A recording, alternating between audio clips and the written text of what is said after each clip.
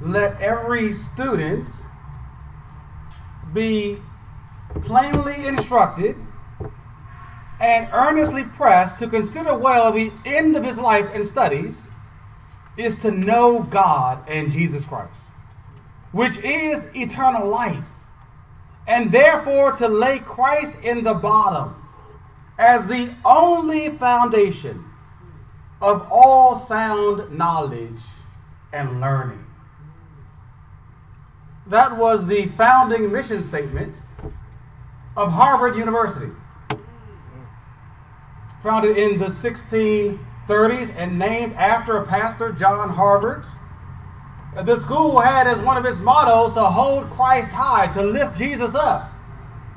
You can hear their fidelity to making Christ known even in their mission statement. And yet fast forward a few hundred years, and today nearly 40% of the student body at Harvard University identify as either atheist or agnostic. And this year the school selected as the chair of its religious department a well-known atheist. I think it's a classic example of mission drift. Just a few hundred years before, the mission was to press in to know Christ, who is eternal life. And a couple hundred years after that, the mission seems to be to deny Christ, to belittle him, and to make him obsolete. How does an organization drift so drastically? And what can be done to prevent that kind of drift?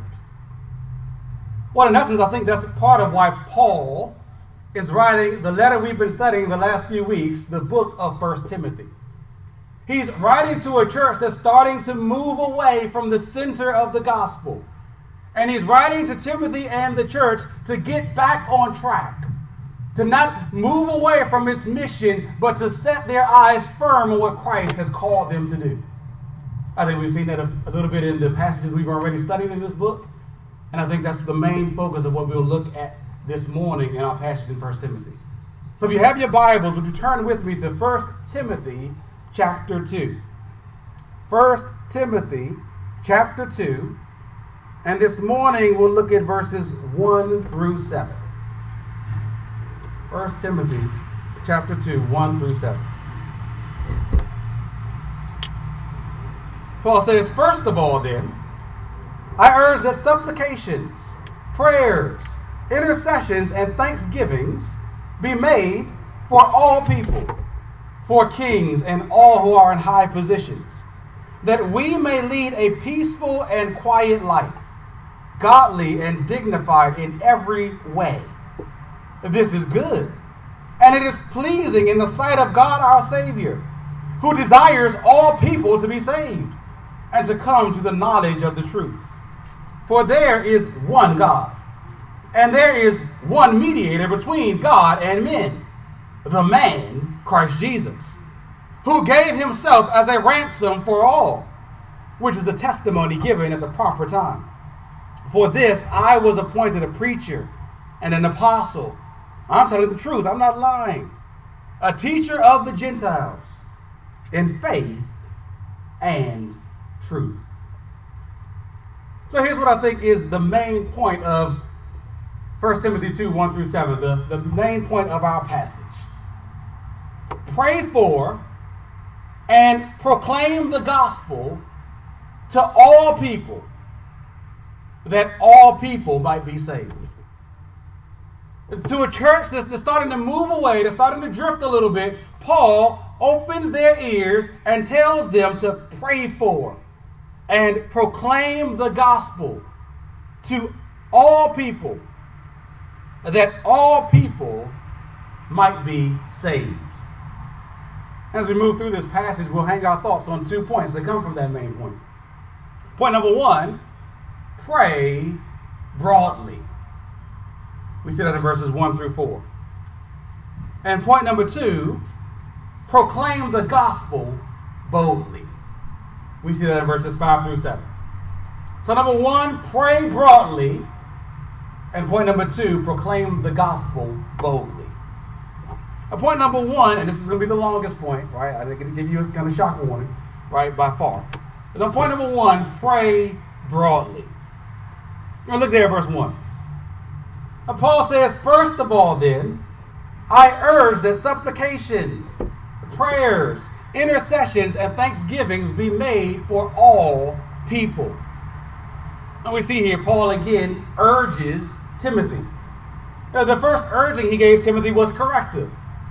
So if you look back at chapter 1 in verse 3, there Paul urged Timothy to remain in Ephesus and to teach certain persons not to teach a different doctrine, and not to spend their time teaching myths and genealogies, or teaching the law as binding on people in the same way that it was binding on the Old Testament people of Israel.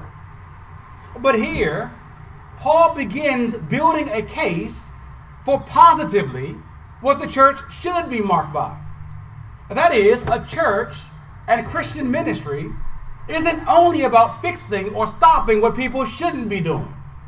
There's not simply a function to say no to false teaching and practice, but also to do what they should be doing, to say yes and comply with what God has commanded us to do. And here in verse 1, the first thing that Paul says a Christian church should be consumed with is not speculating about all sorts of things, but rather spending their time in prayer. I urge, first of all, that supplications, prayers, intercessions, and thanksgivings be made. Those different terms there probably aren't exact or technical terms. Now, some of them are overlapping. For instance, of supplication, when you ask for something, isn't different from prayer. It's just a specific kind of prayer. All right, we do that every day when we ask God for things, for physical or spiritual strength. To intercede is to plead something on behalf of someone else. And we do that when we pray through the church directory, or when someone says, "Can you pray for me?" and we comply. Thanksgivings are exactly what they sound like. Giving thanks to God, expressing gratitude for who He is and what He's done, how He's provided. You see that sometimes Sunday mornings in our prayers of praise. And notice how these prayers are in the plural. It's supplications, intercessions, thanksgivings. We don't just pray once and be done with it. Rather, it seems that the ongoing, regular pattern of God's people is to engage in consistent prayer, all the time by all the members. Paul's singular point, his singular charge here is to give yourself to pray. That's what tops Paul's list of duties. First of all, pray. Does that top your list? How high a priority is prayer in your life personally? How high a priority is prayer in our lives corporately? So, we mean to make it a high priority. That's why we spend Sunday mornings doing different kinds of prayers. That's why my pastoral prayer is so long. Some of y'all have told me, admitted that you've fallen asleep doing them things. That's why we have a Sunday evening prayer service, like we'll do tonight. We're not meaning to crowd your schedule up with another thing, but we're trying to emphasize what the Bible emphasizes: prayer. The activity of prayer for Paul was crucial in the life of the church. And notice the scope of the prayers that Paul calls the church to engage in. Pray not just for yourself, pray not just for other members of the church, pray on behalf of all people. Paul doesn't want the church to have a myopic view of the world. Doesn't want them to solely see and pray about what happens among the four walls of the church, but rather to know and pray about the needs, the struggles, the issues facing all people. Now, obviously, all people here isn't referring to every single human being in the world. We would all utterly fail if we were tasked with praying for every single person on the planet. But rather, as I think we'll see specified in the next verse, it refers to all kinds of people without distinction. And you see that more clearly communicated in verse 2. When Paul follows up this broad call to pray for all people with a more specific set of people to pray for kings and all who are in high positions. You know, often I think we assume that prayer is really only for those who are down and out, for folks who aren't well off, people who really seem like they need the Lord's help, who really need something from God. But you know, Paul assumes that that description of neediness applies to everyone, from the pauper living under the city bridge to the president living in the White House. Everyone needs prayer. And so Paul calls the church to pray for them. Pray, he says, for kings and for those in high positions, for those in authority. What a striking charge, and maybe a challenge that is to us, especially as it refers to our relationship with authorities. I mean, what verb would you use to describe your attitude or actions towards the president, towards members of Congress, towards elected officials in our county?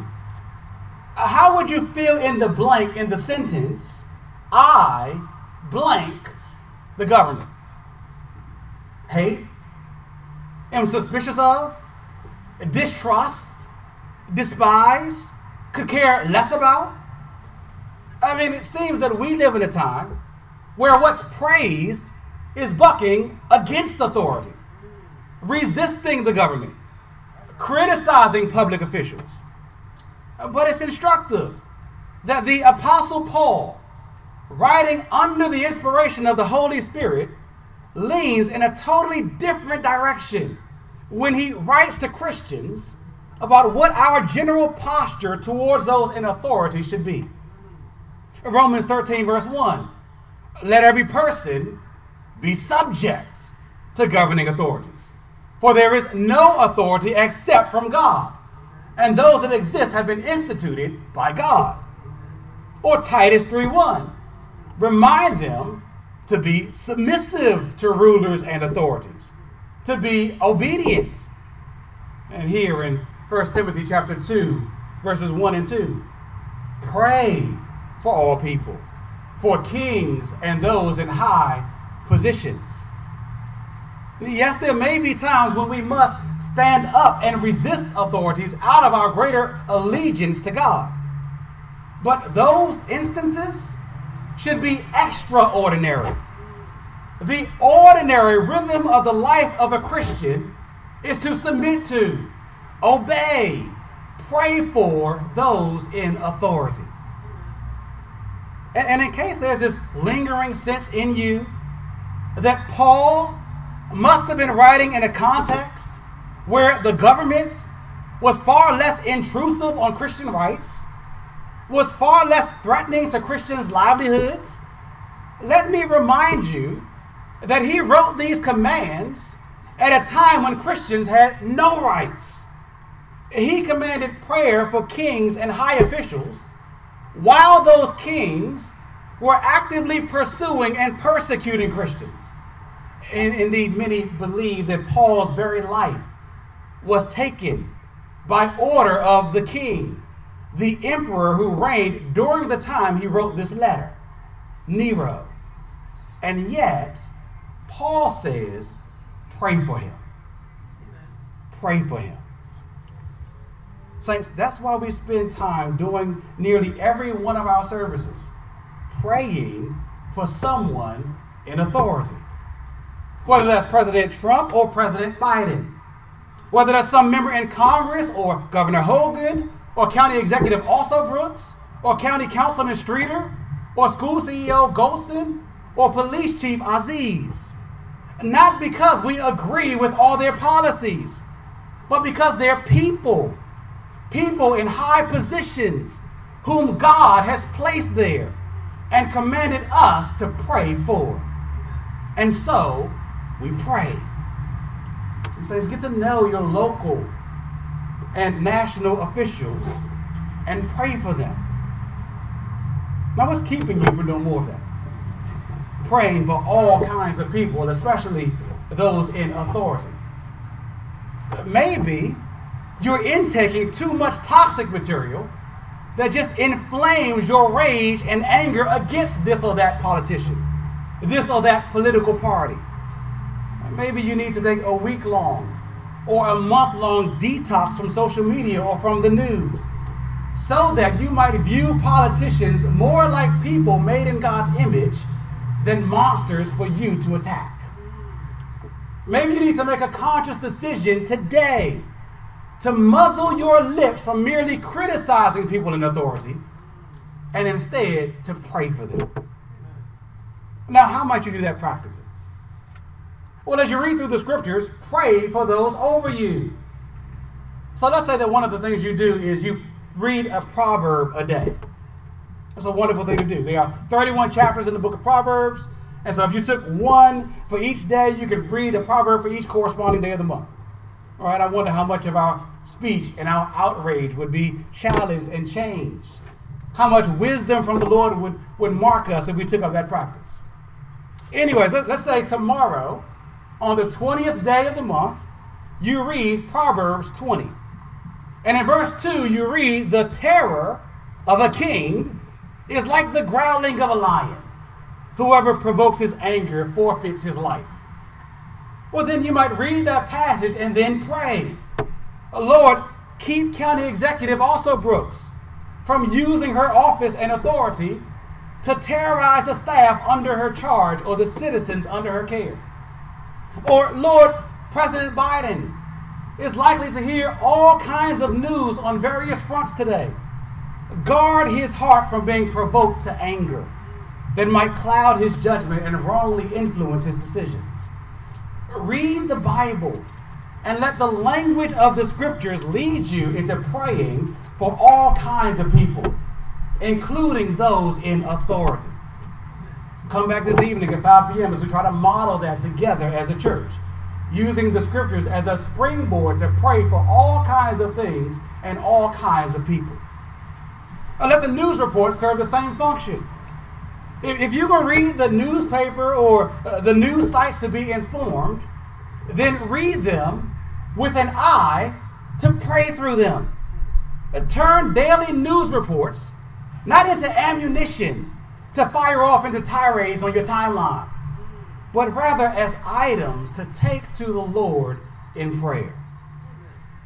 There are multiple examples we could all use. But friends, take heed to this general charge that Paul gives here to pray for all people. And if you think, well, I just can't, because this or that person, this or that party is just too against me, too against what I stand for, too against what God stands for, well, then that doesn't really give you any justification not to pray. In fact, it provides more reasons to pray. In Matthew 5, chapter 5, verses 43 to 46, Jesus says, you have heard that it was said, you shall love your neighbor and hate your enemy. But I say, love your enemies and pray for those who persecute you. For if you love those who love you, what reward do you have? Do not even tax collectors do the same? Saints, you see the logic here? If you simply pray for the folks that you like, pray for folks in our families and in our churches that we get along with and who get along with us, there's nothing supernatural in that. And if we only criticize and refuse, cast stones at and rebel against authorities, we only act like the rest of the world. But if I'm reading my Bible right, the church is supposed to look different from the world. Amen. To live distinctly, to act distinctly, to respond distinctly. To always denounce and blast those in authority is earthly. But to pray for them is godly.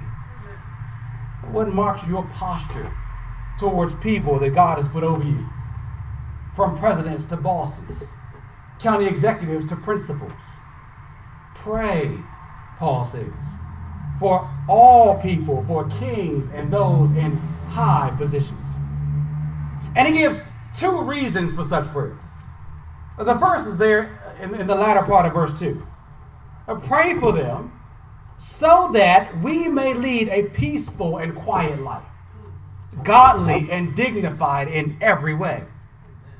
There's a purpose in praying for these leaders, for these rulers, and it directly affects the church. When they rule well, when they do their work well, we can do our work well. Pray for them so that we, the church, might lead a peaceful, quiet life, a godly life in every way. Now, a peaceful, quiet life doesn't mean that Christians corner ourselves off from the world in some sort of enclave or cluster, or just minding our own business until the second coming. I mean, the Apostle Paul hardly lived a quiet life in that way. No, we've been given a commission by the risen Jesus to go and make disciples of all the nations, to spread the good news of Jesus abroad and build up mature disciples of him. But Paul assumes that that work can be hindered or at least impeded when the rule of law is absent or diminished. The more chaotic a society is, the more unordered it is, the more a society is ruled by bandits, the more difficult it is for the church to peaceably carry out its work of evangelizing and meeting together to pray and build up each other in the Word. Our brothers and our sisters in Afghanistan can attest to that, as the Taliban have taken over and made it more difficult and dangerous to meet. They disturb the stable work of gospel ministry there, at least temporarily. So pray for stable governments who promote and provide a sense of order so that Christians can carry out our mission. Pray that authorities wouldn't overstep their boundaries and infringe upon the church's ability to do our work. Friends, you know, that's why the separation of church and state is so important. It's not that the state should just totally disregard God and the church, or vice versa, that the church should totally disregard the state, but rather that they understand the different spheres they've been given authority over. We don't want the state telling us who our members must be, or installing pastors in our churches, or giving us our doctrinal statements. That's beyond their sphere. Their sphere is to promote order and human flourishing, to protect and preserve life. Pray that they stay in their lane. And saints, pray that we stay in ours. Again, that's not to say that the church is to be totally apolitical, that we disengage from the society that we live in. But pray that we don't become so intertwined in the politics of the day that the church just becomes a public platform for a political party. Pray that we understand our distinct calling to live godly and dignified lives. Lives that shine a light on Jesus Christ as our ultimate King and giving us greater opportunity to speak of him. And pray for rule and order that allows greater freedom in those areas for the church to live as she's called to live. But there's another reason Paul gives for why the church should pray for all people, for kings and those in authority. And we see it in verses 3 and 4. Because it pleases God, who desires all to be saved. Look there at verse 3. Paul says this, I'm praying for all kinds of people, is good and it is pleasing in the sight of God our Savior, who desires all to be saved and to come to the knowledge of the truth. You know, putting authorities on blast, using harsh rhetoric to condemn their actions, often wins the praise of people. I mean, there are whole channels devoted to that very thing, and committed devotees who faithfully tune in. People love that sort of thing. Perhaps you post something critical about this or that person, or this decision that this person made on social media, and you get a flood of comments affirming your tone or what you said, and maybe a few fire emojis to show how you completely roasted them. But here's a question we need to ask with all our words and with all our actions. Is God pleased? Yes, we can get the instant gratification of knowing people are pleased with our sharp critiques, but what about God? Friends, let that be a kind of preliminary question you ask before you press post or send. In those split seconds between someone sharing some information with you and you opening your mouth to voice your opinion, would God be pleased with what I'm about to say about this person? What does please God is praying for them. So the next time someone shares, can you believe what such and such did or said? Practice praying. Respond, yeah, that is sad. Let's pray for them together.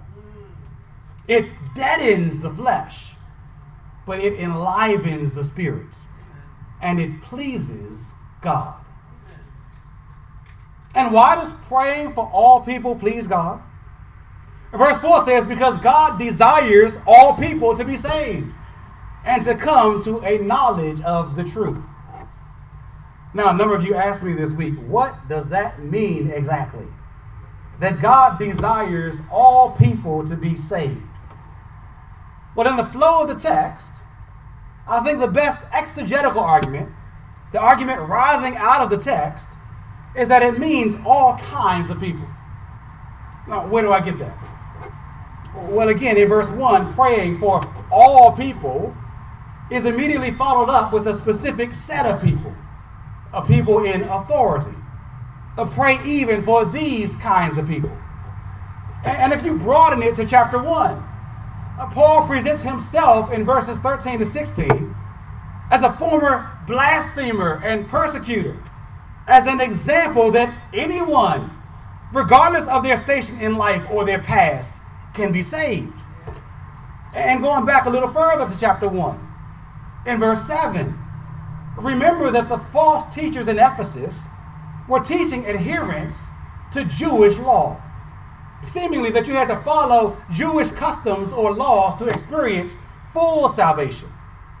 Paul's words here are sort of rebuttal.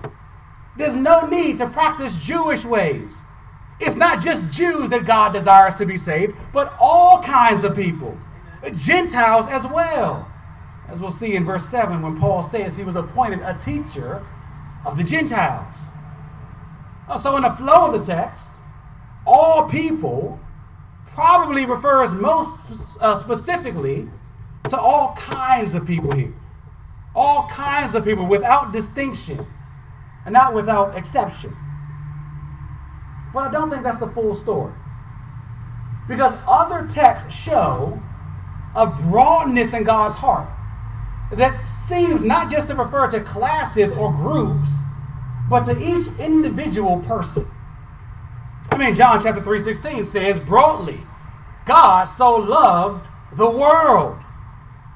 And in the passage that Rick read for us earlier in Ezekiel chapter 18, verse 23, God says this, have I any pleasure in the death of the wicked, and not rather that he should turn from his way and live?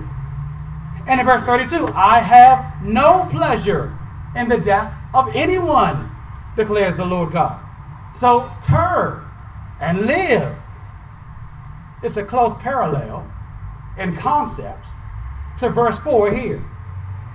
I desire all people to be saved is the same as I have no pleasure in the death of the wicked, but rather that they should turn and live. And not desiring the wicked to die is desiring that they be saved. But that seemingly presents a problem, doesn't it? God desires all to be saved, but not all people are saved. Many wicked people perish. Why is that the case? One answer is that though God desires certain things, he's not able to bring them about. But that would just make God like men. I mean, I desire to have a full head of hair again, crisp shape up, a fresh fade. But my present hairstyle is a glaring admission that I don't have the power to do what I desire. But not so with God. He has all power and all authority, and what he wants, he can do. So then, why doesn't he? If he wants all people to be saved, why does he not do it? Well, it's because God has another desire, a greater desire. Some believe that this greater desire is to preserve human freedom, to leave it up to people's free wills, their self-determination to make the final decision. God wants it, but they've got to equally want it. And so he just stands back and allows them to make the final call.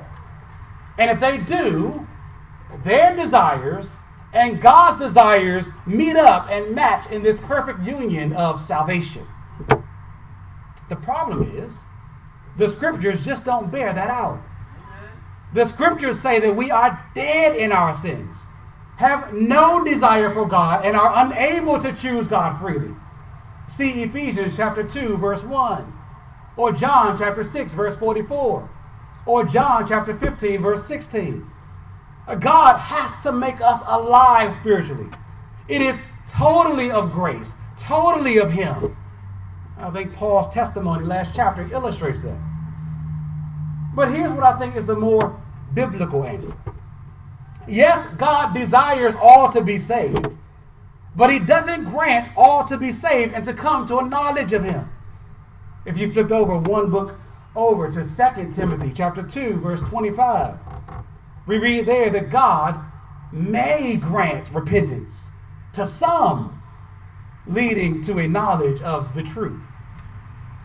And why does he not save all, but only some, even though he desires all to be saved? Because his greater desire is to display his glory, not only in mercy in saving sinners, but also in wrath in judging sinners. Now I want you to see this with me, not just believe what I'm saying. So turn with me in your Bibles to Romans chapter 9. Romans chapter 9. And I want us to look at verses 22 to 23 together. Romans 9, 22 and 23. Paul says this there. What if God, desiring, same word, to show his wrath and to make his power known, has endured with much patience vessels of wrath prepared for destruction, in order to make known the riches of his glory for vessels of mercy, which he has prepared beforehand for glory. Now what's that passage saying?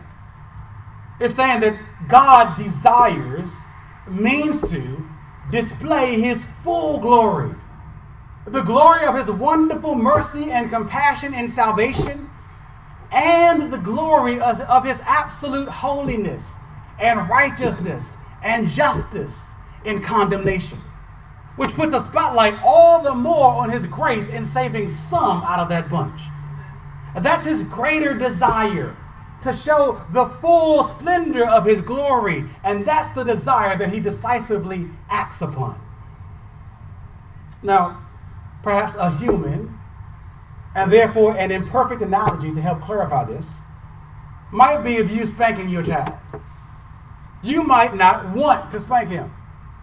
You might even say, I don't want to do this. I want you to be spared of this discipline. And as a child, you're like, well, why are you doing it then? But you go ahead and you spank them anyway. Now, are you being a hypocrite there? saying one thing but doing another?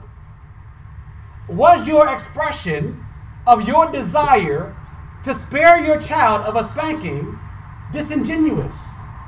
Was it insincere? Well, no.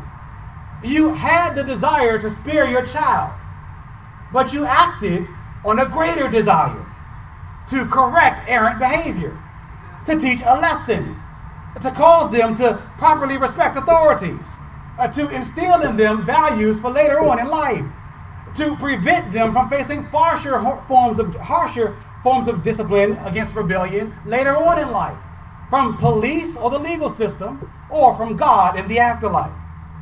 You had two genuine desires, and you acted on the greater one. Well, it's the same with God. Yes, he desires all to be saved. That's his heart, but that's not his only desire. He desires to show his glory in mercy and wrath, salvation and condemnation, and so all are not saved. And yet, Paul here wants the church to adopt God's heart, to desire the things that God does. Don't worry about who will be saved and who won't be, whom God has chosen to save and who he hasn't. Rather, fan into flame the desire that God has all to be saved, that God has for all to be saved. And one primary way to do that is to pray for all kinds of people, even kings and emperors, parents and co-workers, neighbors and children. God wants to spare them and to bring them to a knowledge of the truth. You don't know if he will or not, but that's not your business. Your business is to pray broadly. And along with that, to present the gospel boldly. That leads to our second point: present or proclaim the gospel boldly. And the gospel is the underpinning of all Paul said here. It's the theological basis behind the charge to pray for all people and behind the statement that God desires all people to be saved. Look there at verses 5 and 6. Paul says, "For there is one God, and there is one mediator between God and man, the man, Christ Jesus, who gave himself as a ransom for all," which is the testimony given at the proper time. Now, why does Paul state here that there's only one God? Well, it's because it presents a stark contrast to the kind of universality he's been talking about throughout this chapter. Pray for all people. God desires all people to be saved. But these all people don't each have their own gods. There's one God over everyone. One God over all peoples. One God who's created everyone and who owns everyone and who has rights over everyone, who desires a relationship with everyone, but who's fundamentally opposed to everyone, in conflict with everyone. You know, it strikes me how many people fail to understand that. We've had a number of conversations with people in our community who constantly tell us, me and God are okay. I remember a conversation with a man walking through the parking lot one evening, bottle in one hand, swearing to me that he and God had an agreement. It's the sentiment that we all almost naturally share. Right? It's what we keep telling ourselves and others, that we're on good terms with God. But that's not what the Bible says. The Bible presents God as opposed to us because we have all sinned against him. Now, how do I get that from this passage? That's kind of broad Bible knowledge, but how do we get that from 1 Timothy chapter 2? Well, I get that because God and man are presented here as on two total opposite spectrums. There's a great distance between them. Where do we see that? Well, we see that in the fact that a mediator is needed. Maybe you remember in school, maybe middle school or high school, they had these peer mediators. When there was this conflict with two people, they put this mediator between them to resolve the conflict, to bring these two parties, once separated, back together again. Well, that's where we stand with God. Friends, none of us are on good terms with God. We are sinners, and our sins have separated us from Him. You read about that separation throughout the Bible as God distances Himself from sinners. He pushes them out of His presence. He did it with Satan, sending him out of heaven. He did it with Adam and Eve, driving them out of the Garden of Eden. He did it with Israel, by casting them away from the promised land. And He's done it with us. We are all apart from God in our sin. And here's what's so bad about this separation. God is our only source of life, the only source of true life. And David says in Psalm chapter 36, verse 9, with you is the fountain of life. And in Psalm 16:11, you make known to me the paths of life. In your presence there is fullness of joy. At your right hand there are pleasures forevermore. Apart from God, there is no life, no joy, no pleasure, no peace. The things you most want and need, you're cut off from. So friends, no matter how well you think your life is going apart from God, how well you think things are going with you living on the fringes away from Him, all you really have are misleading signs that all is okay, deceiving you from the very dangerous state that you're actually in. It's like someone with terminal cancer but who doesn't know it, being asked, how are you? And they respond, I'm great, failing to realize that they're a dead man walking. And that's how it is with all of us, separated from God in our sin. We are dead men and women walking on our way to eternal death in hell. But this one God over all people has provided a way for all people to be reconciled to Him and to have life. But only one way, through the one mediator between Him and us. It's not the Pope, Perry, or any other priest. It's not the pastor or any other person in the church. It's the man, Christ Jesus, the eternal Son of God who took on flesh when He left heaven and became a human to represent humans, to represent mankind, to live the perfect life of obedience and trust to God that we should have lived but failed to live. But then to lay down that life. And verse 8 tells us to give Himself up as a ransom for us all. Jesus died the death that we deserve to die, to ransom us, to purchase our freedom, to buy us back out of bondage to sin and to Satan. By His perfect life and His substitutionary death, He died in our place. He suffered our punishment. He rose again so that we all could be delivered and reconciled to God. Every single one of us who turn from our sins and trust in Jesus Christ as the only mediator so that we wouldn't go to hell. Jesus came to ransom us, to ransom you if you turn from sins and trust in Him. This is not Paul's novel idea, some story that Paul's made up. Paul here is just echoing Jesus, who Himself said in Mark chapter 10, verse 45, the Son of Man came not to be served, but to serve, and to give His life as a ransom for many. And the many include people from all colors and nations and backgrounds and languages. And we see a peek of that future scene in heaven in Revelation chapter 5, verse 9, where we read of a group of worshipers falling down on their faces before King Jesus and singing a new song. Worthy are you to take the scroll and open its seals. For you were slain, and by your blood you ransomed people for God from every tribe and every language and every people and every nation. One mediator, Jesus Christ, came to ransom all kinds of people by his blood.